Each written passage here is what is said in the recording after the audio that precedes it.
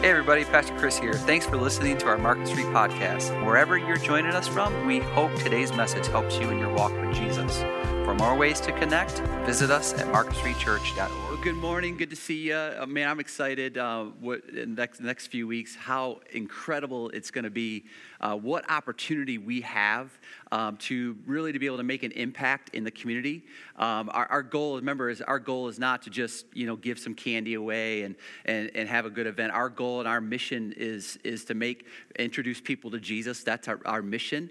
That's why we exist. That's what we're here for. So we try to take sort of something in culture, and we take that and we redeem that for the cause of Jesus, and we weaponize that against the enemy. That's really what the egg hunt is all about, right? We take something in culture, we turn it into a weapon, and we beat the enemy over the head with it. That's the goal of what we're trying to do. So you being a part of that is absolutely huge, and it makes a difference, and it makes an impact, and it gives us opportunity to share Jesus. That's what it's all about. So we're talking about 7 signs. John said, I'm going to write down, I'm going to give an account of the life of Jesus, a little bit different than what Matthew wrote, Mark wrote, Luke wrote. All those 3 accounts are very similar accounts of the life of Jesus, the story of Jesus. John said, I want to do something a little bit different. I want to give you, he didn't call them miracles, he called them signs. He called them, they're indicators, they're pointing to who Jesus is and what Jesus is about.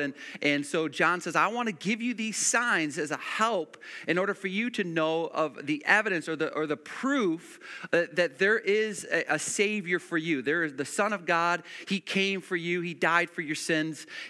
Death couldn't hold him down. He beat death, and he rose from the grave. And so Matthew wrote about it. Mark wrote about it. Luke wrote about it. John wrote about it. Because why? Because these guys saw Jesus die, and after Jesus died, they were cowards. They were wimps. They went and hid, and then on the 3rd day, everything changed. Something changed. What was it? Well, what changed was they said he died. They just started boldly proclaiming. They went from being wimps to being bold, and they started boldly saying, he died. We've seen him. We've seen him. He died. We've seen him. And you can put your trust in him. That's what they began to say. He died. We've seen him, and you can put your trust in him. And so when we talk about faith, we're going to talk about faith a lot over the next few weeks. Talk about belief or faith, and oftentimes when we think about belief or faith, we think about in terms of religion, but that's not necessarily how faith isn't just allocated to religion, or belief isn't just allocated to religion. When it comes to anything in life, faith or belief, it comes down to a couple things. It's evidence of what you've seen. So when you believe in something or you have faith in something, it's because you've seen evidence of it working. You've seen evidence of it working. That's true of anything in life, not just religion. The other thing about faith and belief that isn't necessarily just true about religion is that there's credible sources of what you've heard. And so you heard from a credible source that tells you something. So maybe you haven't seen it yet, but you have credible sources telling you, and you say, you know what, I believe that. It's like, a teacher in school, as you're going through school as a teacher, they tell you that 8 times 8 is 64. And I remember a teacher saying, and I'll never forget it. And here's the way that she said it. 8 times 8 fell on the floor, and when it got up, it was 64. Anybody hear that before? A teacher has heard that before, right? A teacher has heard that before. 8 times 8 fell on the floor. When it got up, it was 64. I learned by rhymes. That's why I give you rhymes all the time, right? And so that's the way that I understood it. And so I didn't need to go and figure that 8 times 8 is 64. I just heard from a credible source, and I believed that was true. And so over time, this is also true. And you've said this before, you have to build trust. You have to build trust, right? Trust is built. Well, same idea, same concept. Belief is built. Belief is built.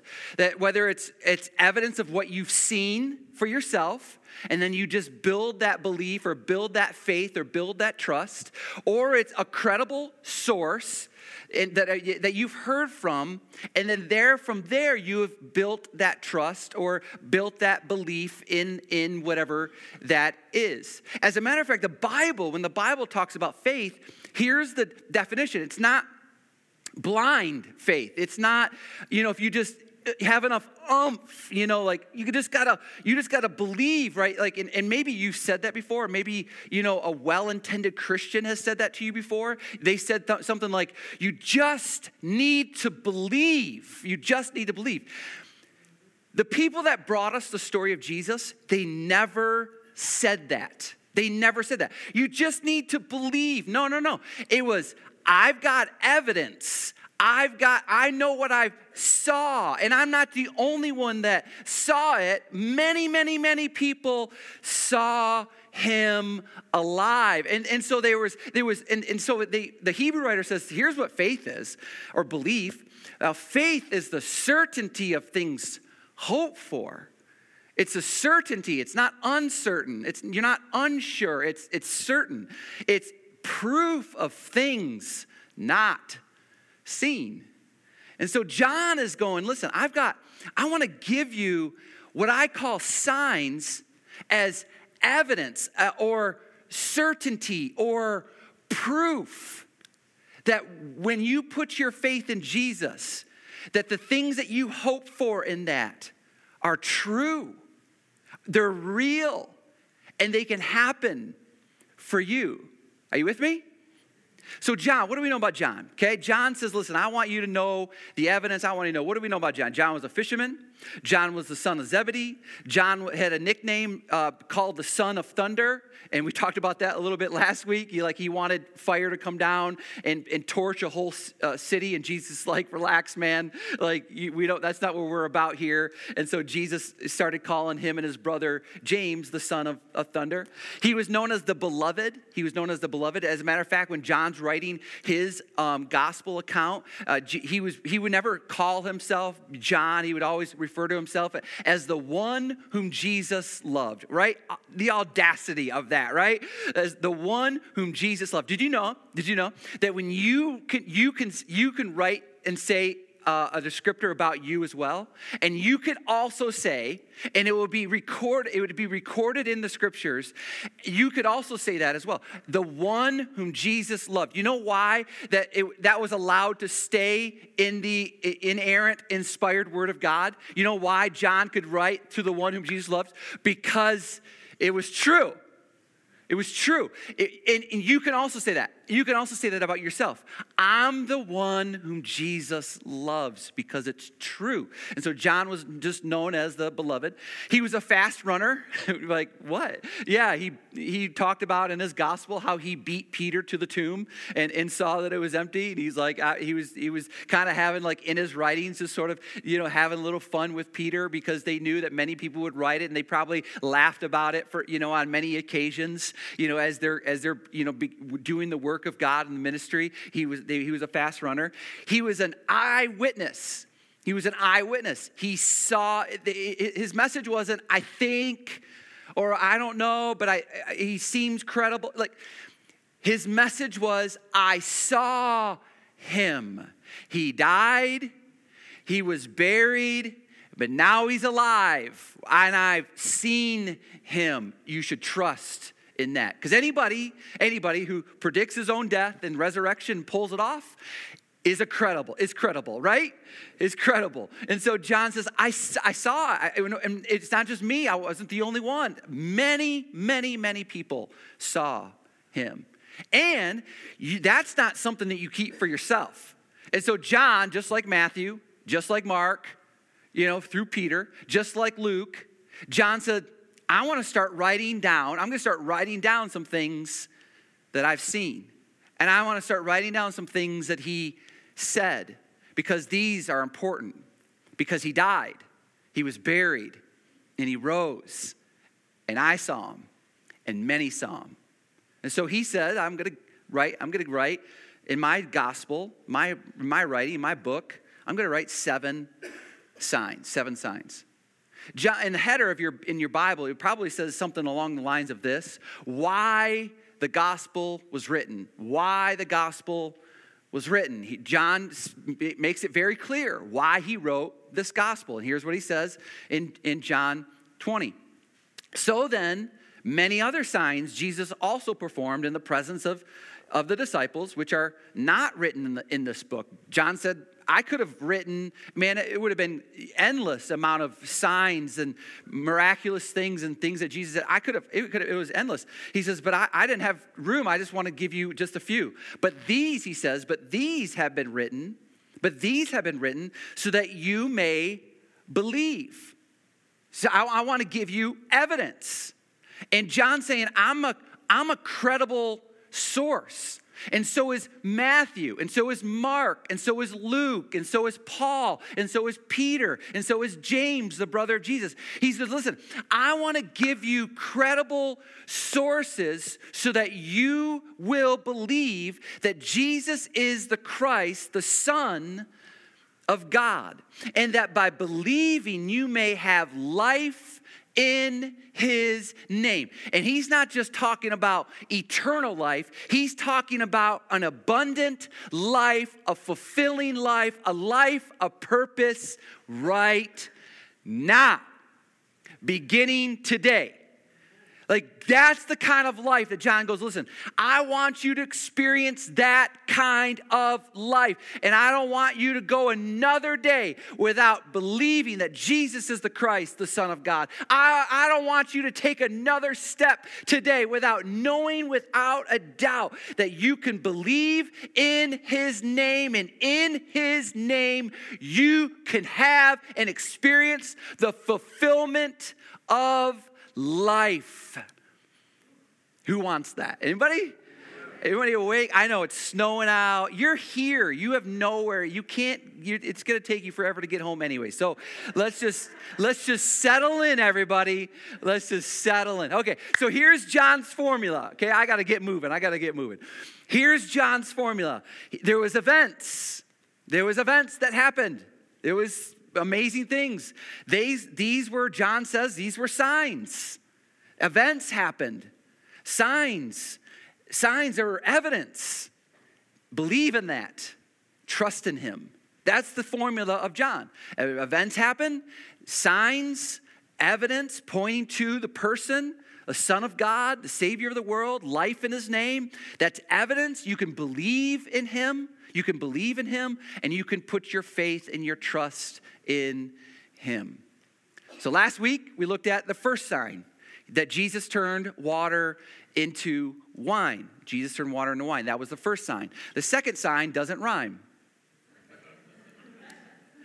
This is, again, a second sign that Jesus performed when he had come from Judea into Galilee. Now, before we get into the second sign of John, I have to sort of set the table. I have to kind of give you a little bit of a context, okay? Because Jesus makes a statement that if I don't give you the context, it sounds like a rebuke, but it's not really a rebuke. It's more of a lament that Jesus is feeling. And Jesus is trying to make a point. And it's sort of the point that I'm going to try to make today.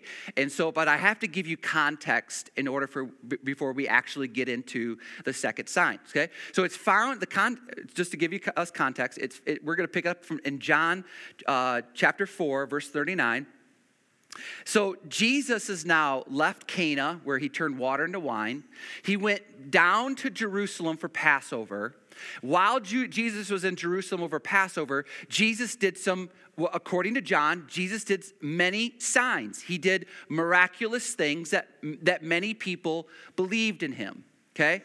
When he left Jerusalem, he was heading back towards Galilee, and as he was going back towards Galilee, he stopped off through Samaria, and he at a particular spot in Samaria, he stopped off at a well and had a conversation with a Samaritan woman at the well, right? Okay, so you know that story. Jesus has a conversation with the Samaritan woman at the well, and he starts to begin to tell her, that she's there drawing water, and, at the time when most don't draw water, and Jesus is beginning to tell some things about her life that she thought, man, I don't want really a lot of people to know about. And she was surprised that he knew everything about her. And he was telling her, like, listen, the water that you draw from here, you'll thirst again. But the water that I give you, you'll never thirst again. The life that you can have, this is what John is trying to say.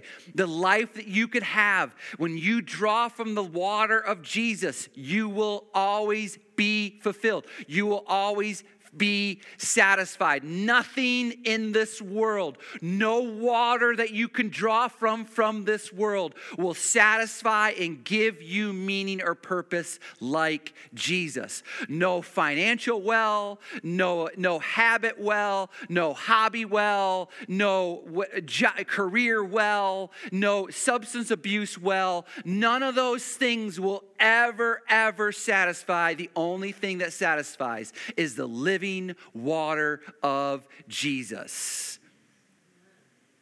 And so Jesus told her that. And from that city, many of the Samaritans believed in him. Why? Because of the word of the woman who testified. He told me all things that I have done. Scandalous things, right? If you can remember the story. And so she's beginning to tell. She went back to her town, Sychar, and she went there and she starts telling everybody, I found a man, and he told me everything about me, and he's the Christ. He even said himself that he was truly the Son of God. So then it says in verse 40, so when the Samaritans came to Jesus, they were asking him to stay with them, and he stayed there for 2 days. And then look what it says in verse 41. Many more believed because of his word. Many more believed. So at first they believed because of her word, because of her testimony. And now they're experiencing Jesus for themselves. And they're seeing Jesus and they're listening to Jesus. And many more believe because of what he said, because of his word. And then they even said this. This is a little bit rude, and they were saying to the woman, it is no longer because of what you said that we believe, for we have heard for ourselves and know that this one truly is the Savior of the world. Like they're like, woman, thank you for introducing us to Jesus, but now we know Jesus personally for ourselves. And you don't, that's your personal relationship you have with Jesus, but now I have my own personal relationship with Jesus. And it's not even your testimony that we need anymore. I have my own story. You with me? Anybody ever introduce you? Anybody remember the person that brought you to Jesus? And it was their story and it was their life that was changed. And you're like, maybe I should experience that. Maybe I should have that for myself. And then you found that for you. And you don't need that friend or you don't need that family member to tell you anything else. Because why? Because you have experienced him for yourself. And this says in verse 43, after 2 days, he departed from there for Galilee, which is where he was heading. Now, verse 44, for Jesus himself testified that a prophet has no honor in his own country.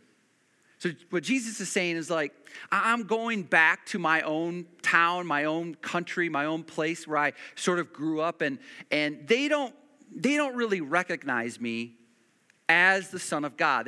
They remember me as little 5-year-old Jesus. They remember me as 12-year-old Jesus. They remember me as 18-year-old Jesus, right? They remember that part of me, that life of me. And so there's just no honor for me in my own country. So then it says in verse 45, for when he came to Galilee, the Galileans received him only because, this is important, only because they had seen all the things that he did in Jerusalem at the feast, for they themselves also went to the feast.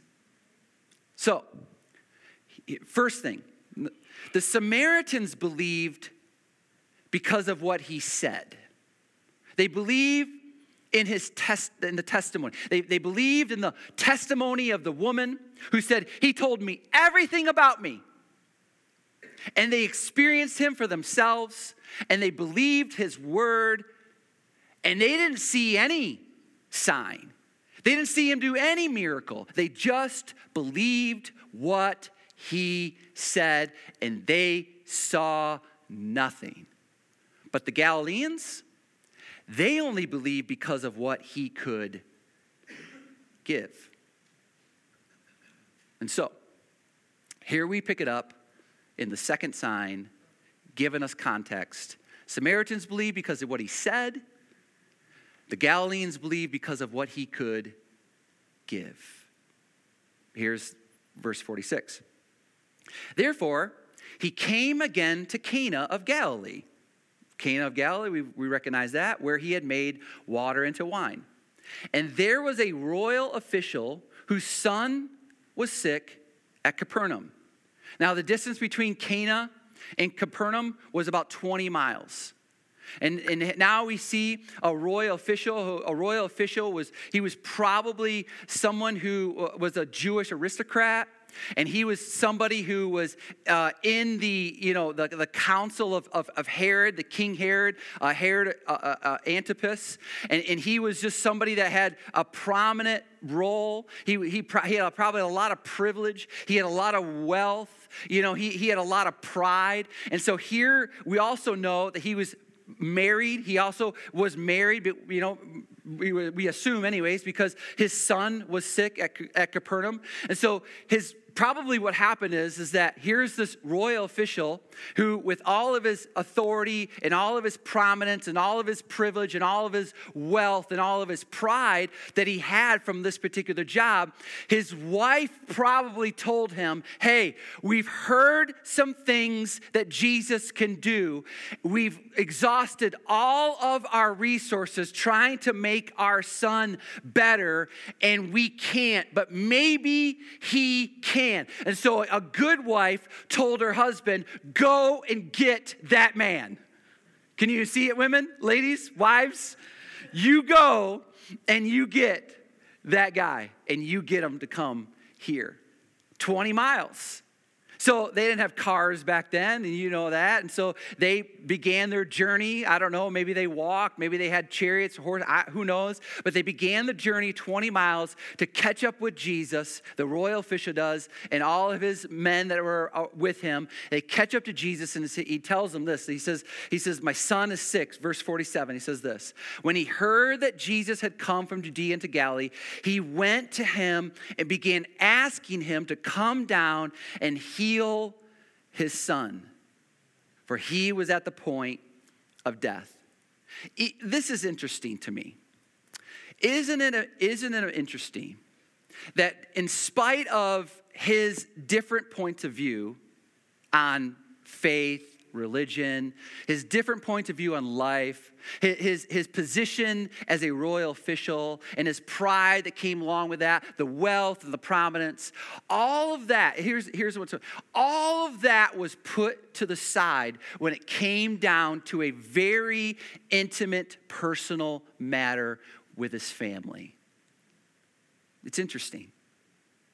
And so he set aside all of his prominence and wealth and pride, and he goes and he seeks, and he hears that Jesus is coming from Judea into Galilee, and he went and began asking him to come and to heal his son, for he was at the point of death. And here's the statement that Jesus makes to him. Then Jesus said to him, unless you people, now he's not just talking to this royal official, he's not just talking to this nobleman, he's talking to all the people, because at this point, Jesus has gathered a big crowd. And he's talking to all the people. And he's saying, listen, unless you people see signs and wonders, you simply will not believe. You remember the Samaritans? They saw no signs. They saw no wonders. They just experienced Jesus personally. And they believed him. They followed him, not based on what he could give or what he could do, but based on what he said. And it started with the testimony of the woman, and then they experienced it for themselves. But the Galileans, they needed to see a sign. They needed to see a sign. And here's what we also know. Seeing is believing. Seeing is believing. But Jesus is saying, I want us to take another step forward in our faith. I don't want you just to believe because of what I can always give. I don't want you to be a follower of me because of what I can do for you. I want you to follow me for who I am. Who I am. You see, consumer Christians seek signs. Consumer Christians seek signs. Don't be a consumer Christian. Don't be a consumer Christian, because here's what consumer Christians are, okay? Consumer Christians have a me first mentality. Me first mentality. What can you do for me? What can you do for me? Listen, I've been a part of church world for a long time. I've been in ministry and church ministry for over 20 years. And I'm telling you, I like 10, 15 years ago, I was a part of a church, large church, hundreds of people attended this church. And my pastor was an incredible communicator, a very dynamic speaker, very, encouraging, very inspirational. And so at times he was on vacation or away or whatever, and we would fill in. We would fill in. And so at times people would walk in, and I would kind of be standing out in the lobby, just similar what I normally do here. And I'd be sort of standing out in the lobby, and after a while, people would kind of get a sense that Pastor Jim, which is what his name, Pastor Jim is not here. Pastor Jim is not here. And so people would kind of meander up to me and say, is Pastor Jim here? And I would be like, no. And they'd be like,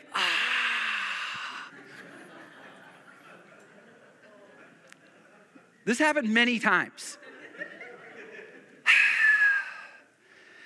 And they're like, well, who's preaching? I'm like, me. They're like, I would see them leave. This is true. Not all the time, but I would see them leave. This is a me first mentality. Like, what can you do for me? What can you say? And this is also true. This has happened here on a couple different occasions. I'm looking around the room. None of you have said this, so I'm not talking about you. I'm not talking about you. But I'm just warning you that I'm looking for that. So sometimes people will walk in and go, listen, Pastor, I invited somebody today. Are you on your game?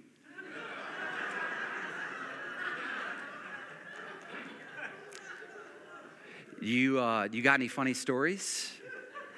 What's the prop situation? You got props today?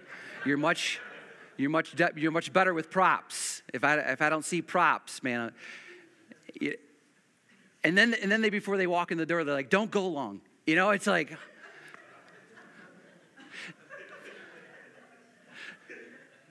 this is consumer Christianity. This is, what are you going to do for me? How is this going to meet my needs? How is this going to take care of what I have to take care of when it comes to my life? How is this going to pay off for me in the end? This is consumer Christianity. This is the kind of Christianity that seeks signs. I've got to see it to believe it. I got to experience it to know it. I got to feel it in order for it to be real. And the sad thing is that a big part of Christianity today is all about emotional feeling, see it, signs, wonders. It's not real unless I feel it. It's not, I need to see it. And Jesus is going, come on, we've got to move past that. We've got to move past that. Or it's a marketplace mentality. It's a marketplace mentality. I got to find the church. Is it not too small? I don't want it too small. It's like buying a car, not too small.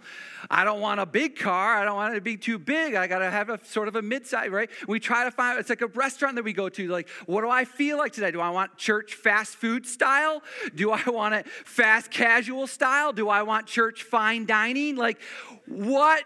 And this is the mentality that we have. It's a marketplace mentality. You're like, isn't that why you call it Marketplace Church? No, it's called Market Street Church. This is a common mistake that people make. Oh, you're the pastor at Marketplace. No, it's called Market Street, but I understand why you. But it's a mentality. Listen, you know what the pandemic has created? Pandemic has created a DoorDash church mentality. Like, I'm still waiting for people to call me up and go, okay, can you just leave your sermon notes and a couple song selections and a bulletin in a bag at the doorstep? Like, I'm waiting for, like, this is a mentality that we have. It's a consumer Christian mentality. They seek signs. And Jesus is going, come on. Let's not just be people that are Christians who are sign seekers, Christians who are consumers. That it's all about me first, and it's all about marketplace mentality. And look at, it says next in verse 49. The royal official said to him, Sir, come down before my child dies. This word, sir, is a powerful word. The word sir is he's now recognizing who Jesus is. He got the message.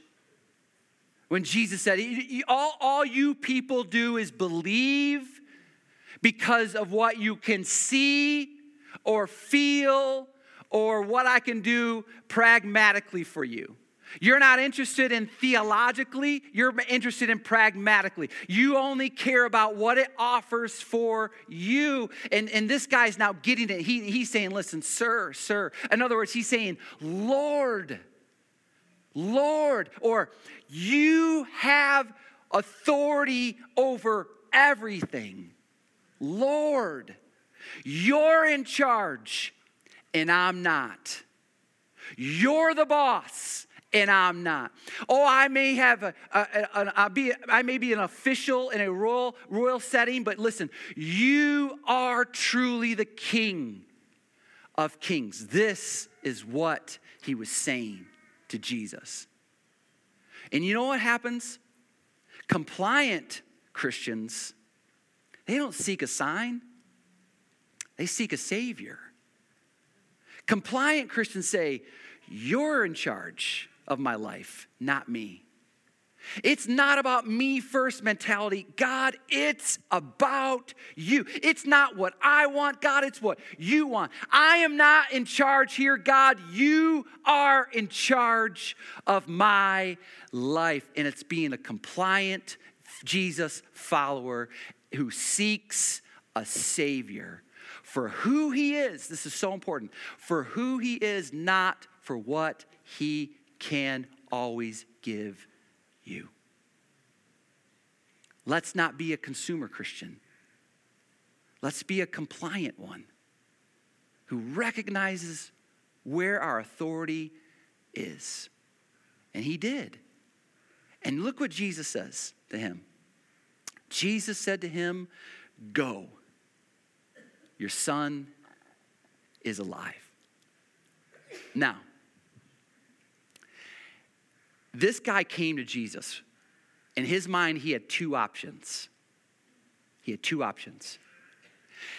When I come to him, either A, he says, yes, I'm coming with you. Or B, he says, no, I'm not coming. And my son dies. He thinks he has two options. But Jesus gives him a third option. He gives him a third option.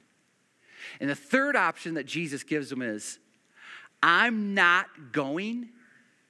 You are going to go, but I'm not going to go. But your son will still live. Aren't you glad that we have a God who has more options than we can even think up of?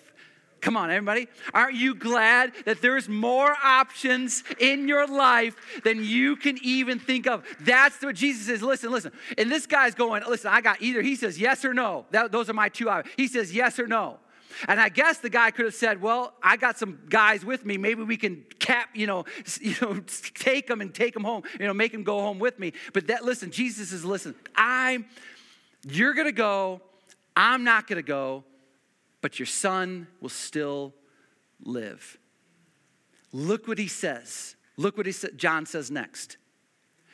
The man believed the word. You know what he didn't see? He didn't see his son getting well. But what he did have, he had faith in what Jesus said without seeing what Jesus did.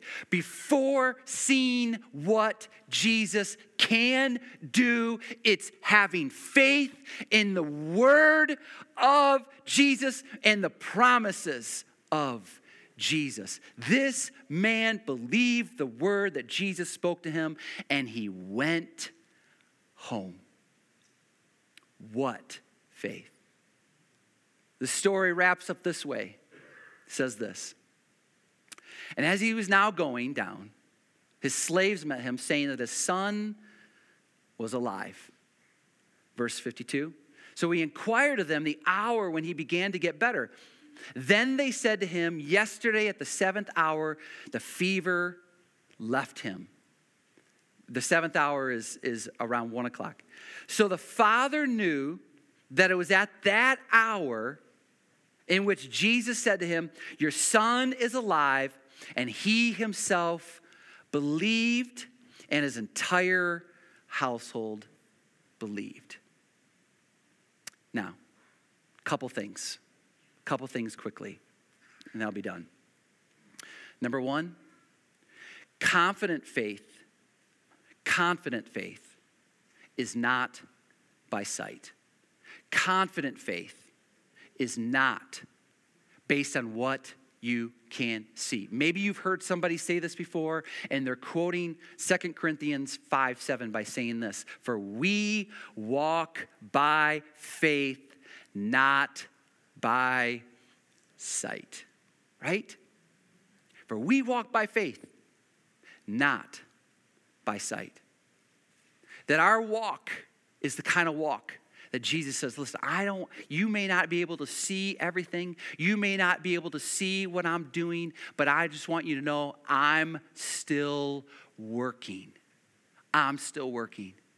And you keep walking and you keep believing that God is in charge. He has authority over everything. And you can have confidence in the fact that he loves you, that he knows you, that he's for you, that he believes in you, that he's got a better plan for you than you have for yourself, that there is a purpose, that there's a story, that there's redemption, that there's renewal, that there's peace, that there's joy, that there's goodness, that there's grace, that there's forgiveness. Come on. You can walk by faith. You say, I don't always feel it, and I don't always see it.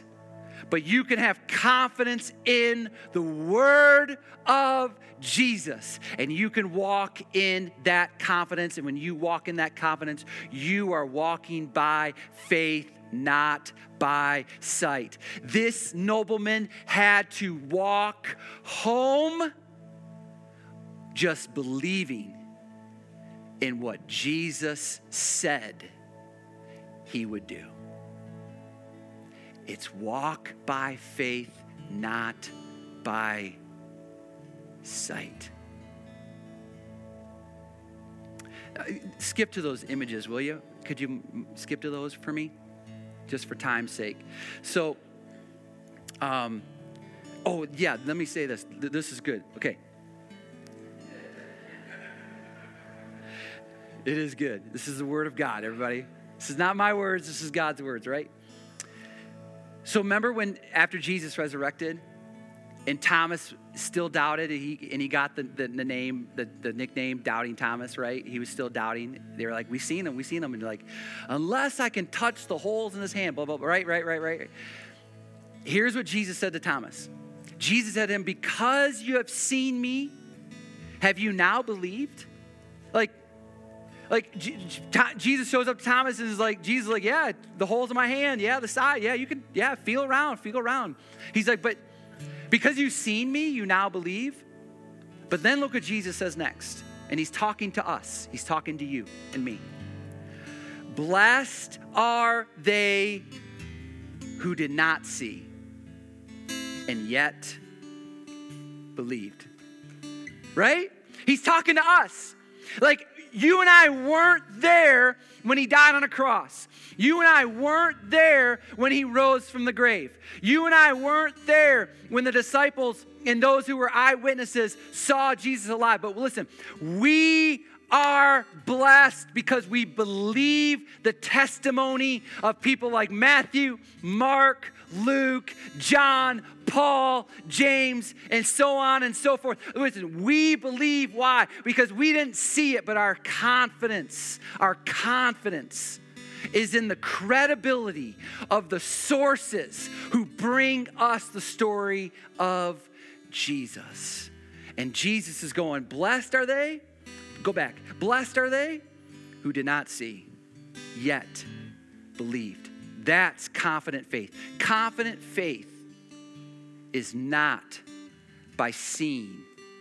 It's by believing in the credible testimony of those who bring us the story of Jesus. Now, confident faith is knowing that God sees.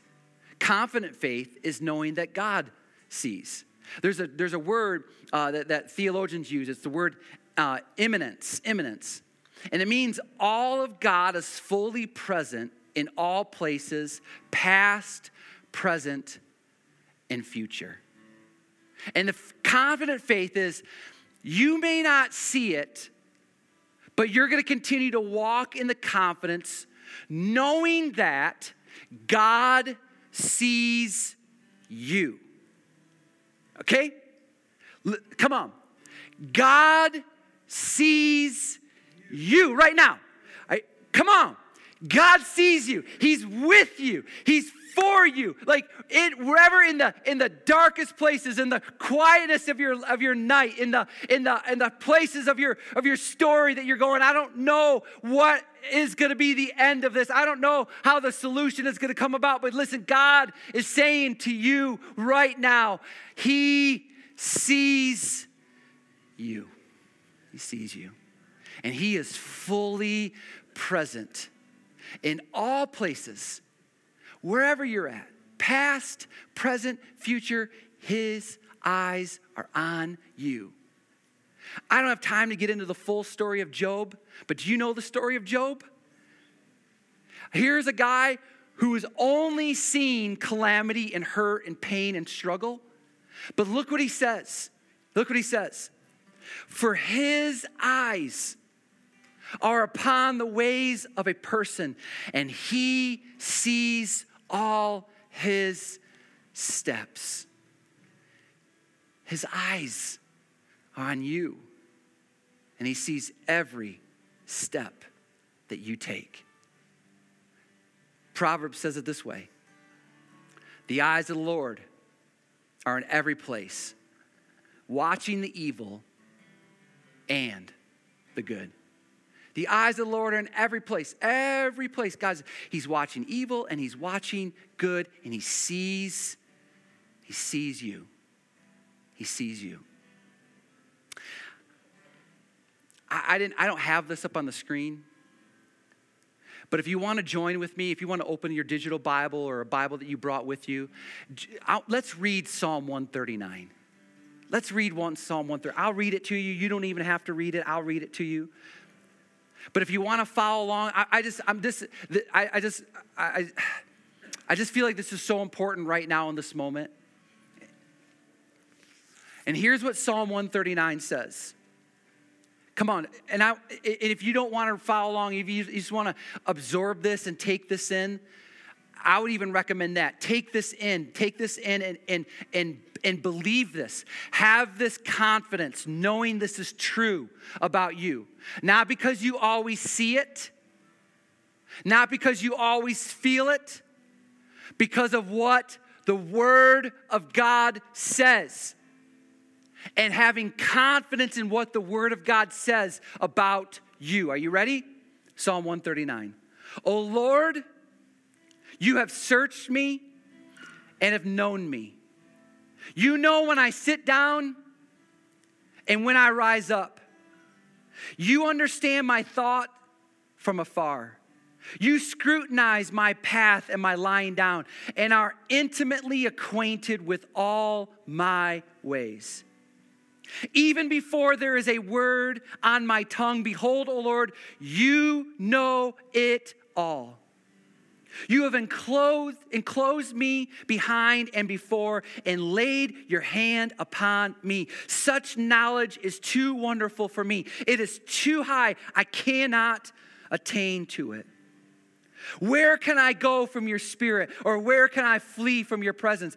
If I ascend to heaven, you are there. If I make my bed in Sheol, behold, you are there. If I take the wings of the dawn, if I dwell in the remotest parts of the sea, even there your hands will lead me, and your right hand will lay hold of me. If I say, surely the darkness will overwhelm me, and the light around me will be night, even the darkness is not dark to you. And the night is as bright as the day. Darkness and light are alike to you. Verse 13, for you formed my inward parts. You wove me in my mother's womb. I will give thanks to you. I will give thanks to you, for I am fearfully and wonderfully made. I will give thanks to you, for I am fearfully and wonderfully made. Wonderful are your works, and my soul knows it very well. My frame was not hidden from you when I was made in secret and skillfully wrought in the depths of the earth. Your eyes have seen my unformed substance, and in your book were written all the days that were ordained for me, when as yet there was not one of them.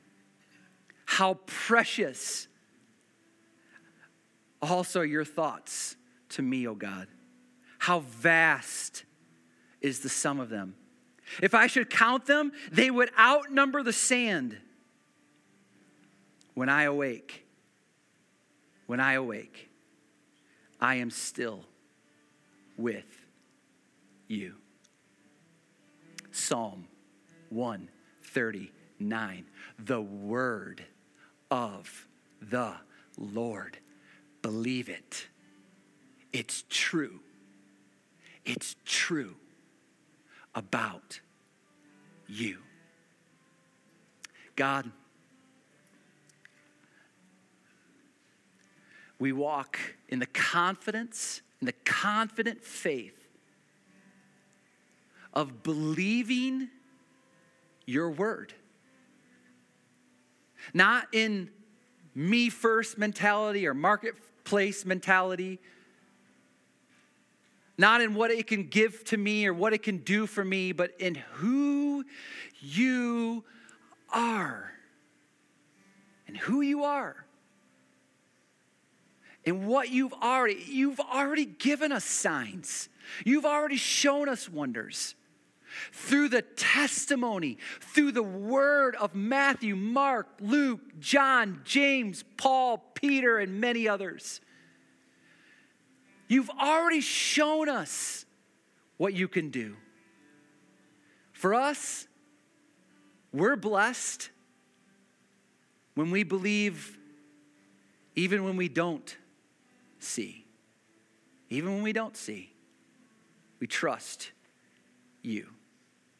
And we know, I pray, God, we know that you see us in every place, in our past, in our present, and in our future. You walk with us.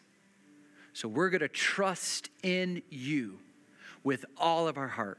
And we're not going to lean on our own understanding, but in all of our ways, in all of our steps,